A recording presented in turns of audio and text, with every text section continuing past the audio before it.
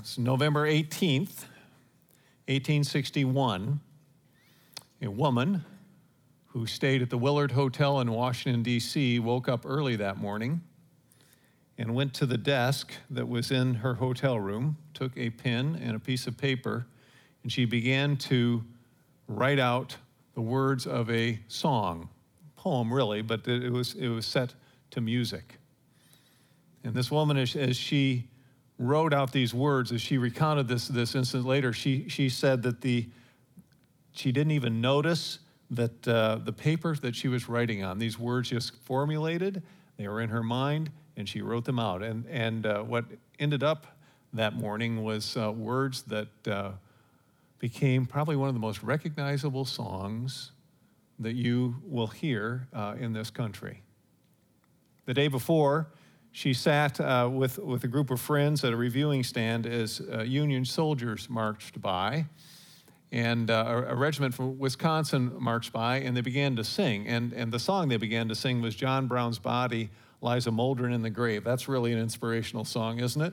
But it was one that all the troops joined in together. Familiar song or melody, because it was a melody that was really formulated in the early 1800s at campground revivals. And a man sitting next to this woman, the woman was Julia Ward Howe. Reverend James Charles leaned over to her. He said to her, maybe you could come up with better words for that melody that'd be a little bit more inspirational. So Julia Ward Howe, the wife of a man who was committed to the abolition of slavery in the United States, penned the words, the first stanza, "Mine eyes have seen the glory of the coming of the Lord."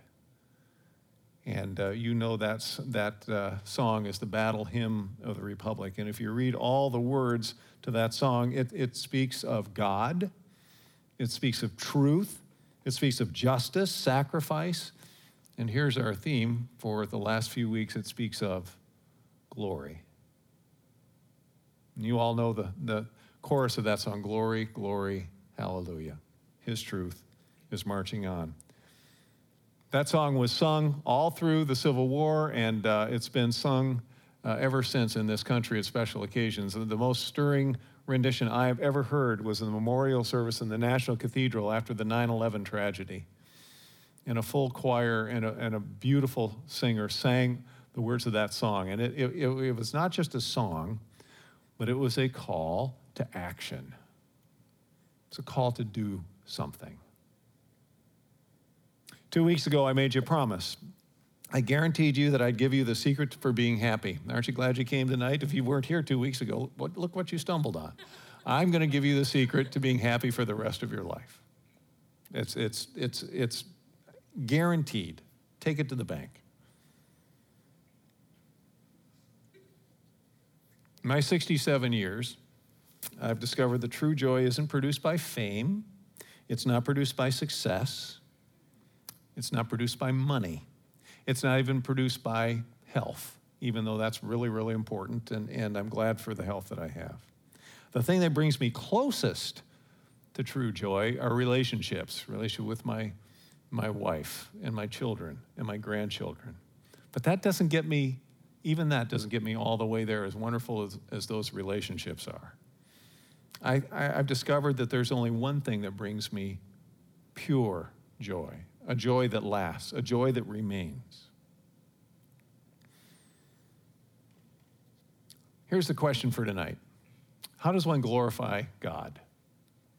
How do you glorify God? We're on this theme of God's glory, and we've talked about what glory means. We've talked about the word doxa in the New Testament Greek. It means splendor and majesty. Kavod in the Old Testament, the Hebrew word, means weighty or of great substance. And the glory of God is defined, we said, by light. In terms of that radiance, we're talking about how it enlightens our mind. It talks about joy, about how the glory of God enlivens our emotions. It talks about hope, how the glory of God enlarges and engages our will.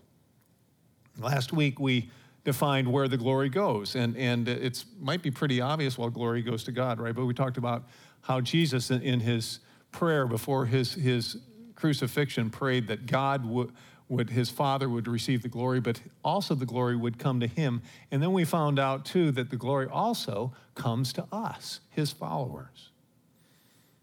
We share in that glory as well. And I want to remind you what I've told you the last 2 weeks. So you and I, every person here, you and I were made for glory. We were made for glory. And that glory is a relational concept. And it's not just a thing or something that we look at and we observe, but it involves relationship. And Jesus does a beautiful job of communicating that as he prays this prayer in John 17 we talked about last week. So if you have your Bibles or pull your bulletins, I want to just look at the text that we're going to look at today. 1 Peter 4:11 and then 1 Corinthians 10:31. Let me begin by reading 1 Peter 4:11. If anyone speaks, they should do so as one who speaks the very words of God. If anyone serves, they should do so with the strength God provides, so that in all things God may be praised through Jesus Christ. To him be the glory and the power forever and ever. And the Apostle Paul, 1 Corinthians 10:31, as he's in a discussion in terms of how Christians should comport themselves in terms of the culture they're in, he says these profound and quite stirring words. So whether you eat or drink or whatever you do, do it all for the glory of God. So what Peter and Paul are saying here is the essence of what it means to glorify God. And at first glance, it seems almost, especially that second passage, like it's a throwaway line. Well, it's just everything, okay? And you go, well, okay. But when you think about it, it is so profound.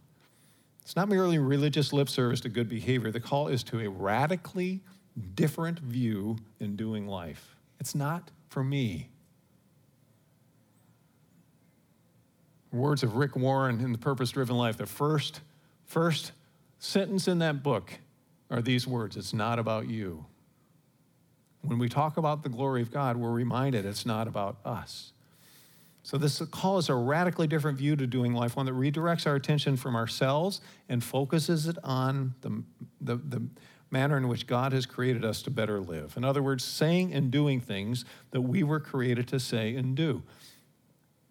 God created you and me for a purpose and created you and me to say and do things that will bring him glory, and that we can have that glory then reflected back on us. So very, very simply put, there are just two things I want to share with you that are communicated in these verses in terms of how we glorify God. The first way is our speech, what we say. I don't know who came up with this. It wasn't there when I was a parent, but I heard my daughter and my daughter-in-law when my grandchildren were a little bit upset and when they were crying and when they're trying to communicate. My daughter-in-law will bend down, get on a knee, and look at their daughter or my grandson, and they'll say, "Use your words. Use your words." You ever done that with your kids? I think that's really good. My method when I had kids was stop your crying and tell me what you want. Now that's a little less sensitive, if you know what I mean. Use your words. You want to talk about glorifying God? Use your words. Paul says in Colossians 4, 5, and 6, conduct yourselves with wisdom toward outsiders, making the most of the opportunity. And he says, let your speech, what you say, always be with grace, as though seasoned with salt. Isn't that a great metaphor? Just that seasoning of salt. So that you will know how you should respond to each person.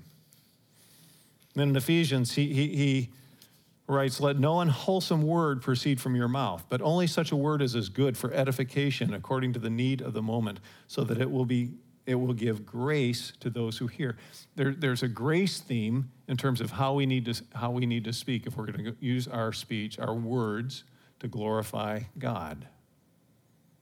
So what are we called to do? We're called to have edifying speech. Speech, words that's constructive, We're called to have grace-filled speech. Nothing punitive. Avoiding judgment when we talk to other people. Beneficial speech for the good of the one to whom you're speaking. You want to glorify God? Speak in such a way that you'll give benefit to the person you're speaking. And pure speech. No profanity, how about that? And if you go, well, I don't use profanity, you can even be profane without using profane words if you are not speaking the truth. It's truth that's spoken in love.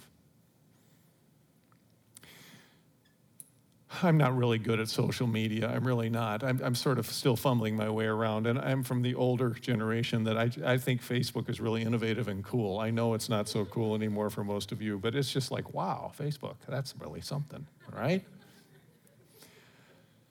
So I'm on Facebook, from time to time, and I look at what people post, and it's really pretty dismaying to me lately, some of the things that I read on Facebook. There are a lot of angry people out there. People that aren't really pleased with how things are going.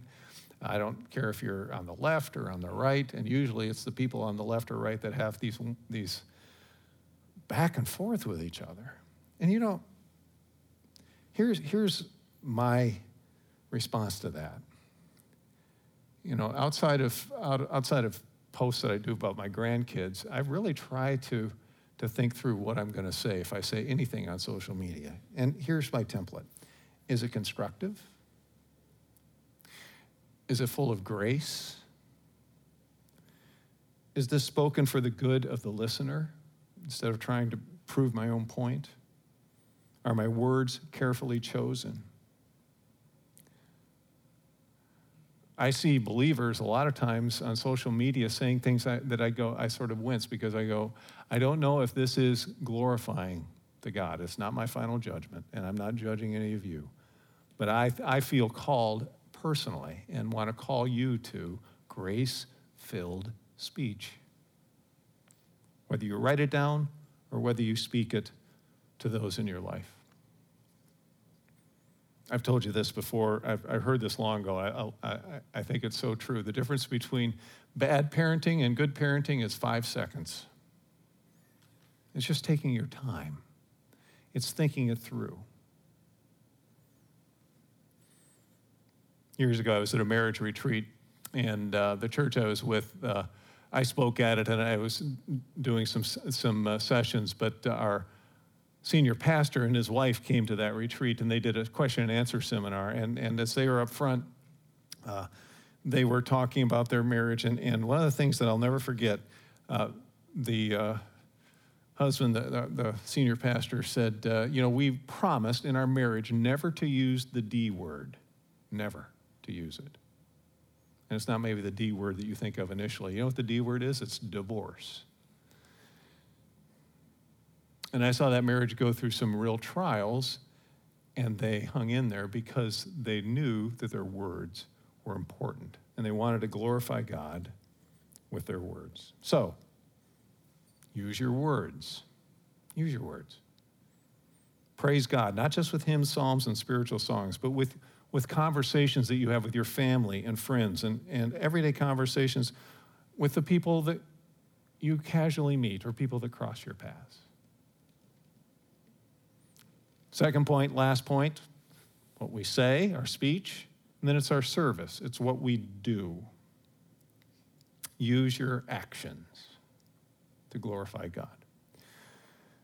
When my son, I think he was a senior in high school, we went out to dinner one night, our whole family, my daughter, my son, my wife, and myself. And got to the end of it, I was filling out the receipt, and as I was getting to the point, with gratuity, that little section, my son, I don't know why he said this, he goes, Dad, he said, remember, witness with your money. Well, that's easy for him to say. It's not his money, right? But I thought, wow, that's interesting. Witness with your money. So I left a pretty hefty tip that night, I thought, okay. I think it's important for us to understand that what we do needs to be measured through the template of, does this glorify God? parenthetically, and this is just a parenthetical part of my sermon. I'm not going to speak to all of you here, but I just want to speak to maybe some of you here. This is just a little parentheses. We are woefully behind in our budget, and we need to take that seriously. I felt a call to take that seriously. So I'm not speaking to all of you because I know all of you are in a position where you might not be able to help out or give. I understand that, and so I'm not speaking to you. If you're new here, I'm really not speaking to you. But if you're here and you sort of feel that tug like I felt a couple weeks ago, I want to encourage you with, I felt led to double my tithe from now to the end of the year. And if you're in a position where God's blessed you and you can do that, I'd just like you to join with me and do that. Let's see if we can close that gap. No pressure. If you take care of your family first, don't feel any kind of draw outside of if God would want you to join with me and do that. But I think we need to take that seriously. Let's witness with our money when it comes to this church.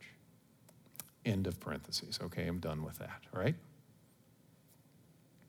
You shall love the Lord your God with all your heart, with all your soul, with all your strength, and with all your mind.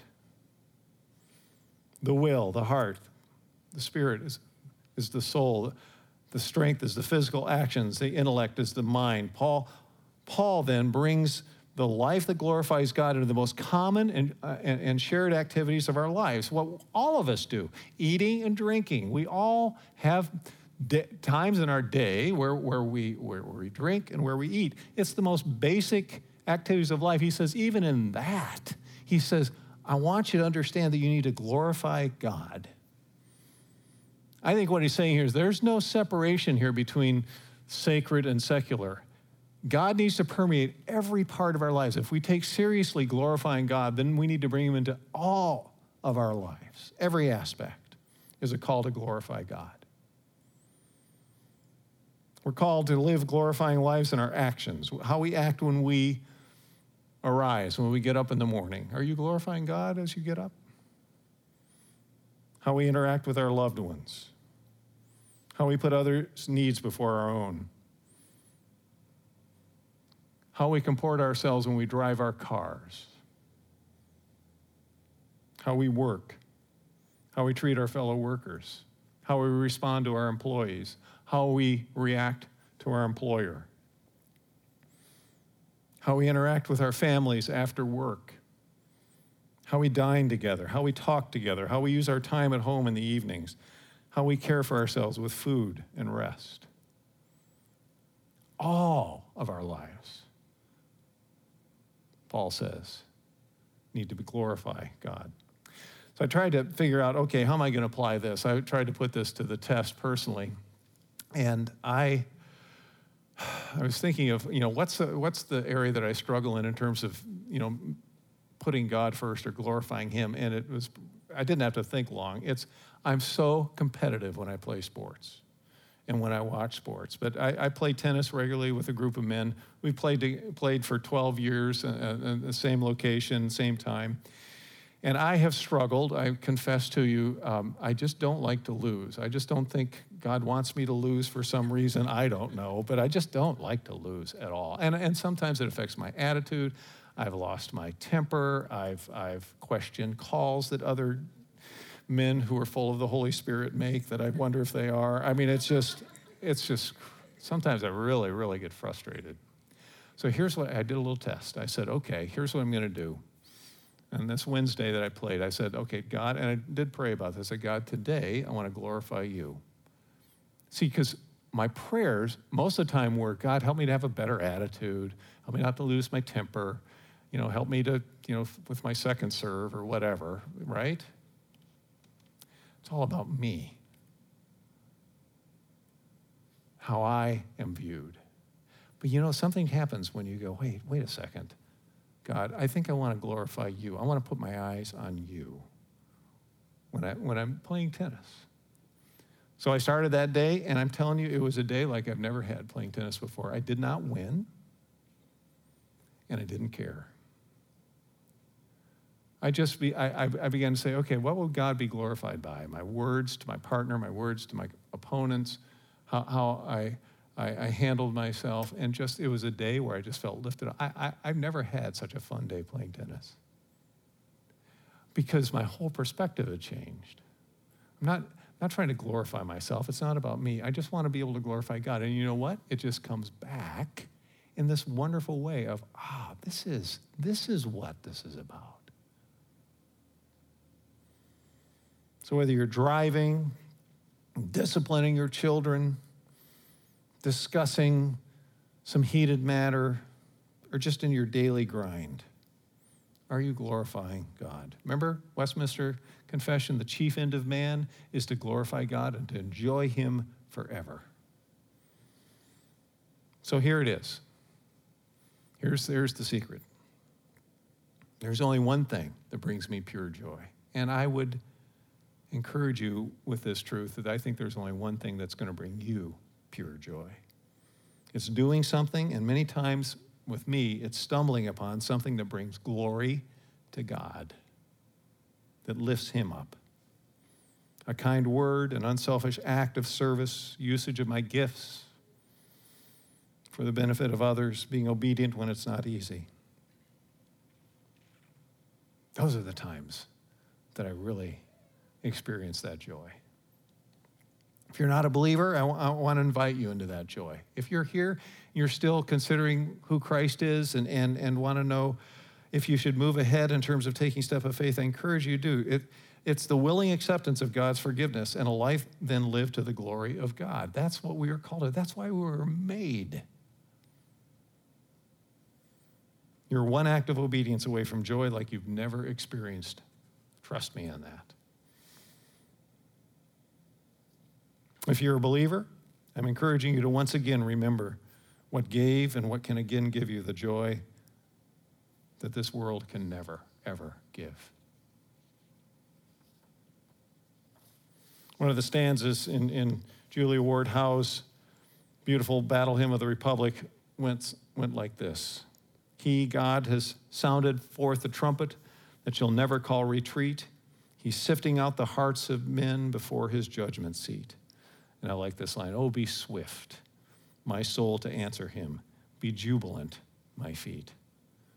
Our God is marching on. We're called, you and I, to glorify God. And what we say, use your words. And what we do, use your actions.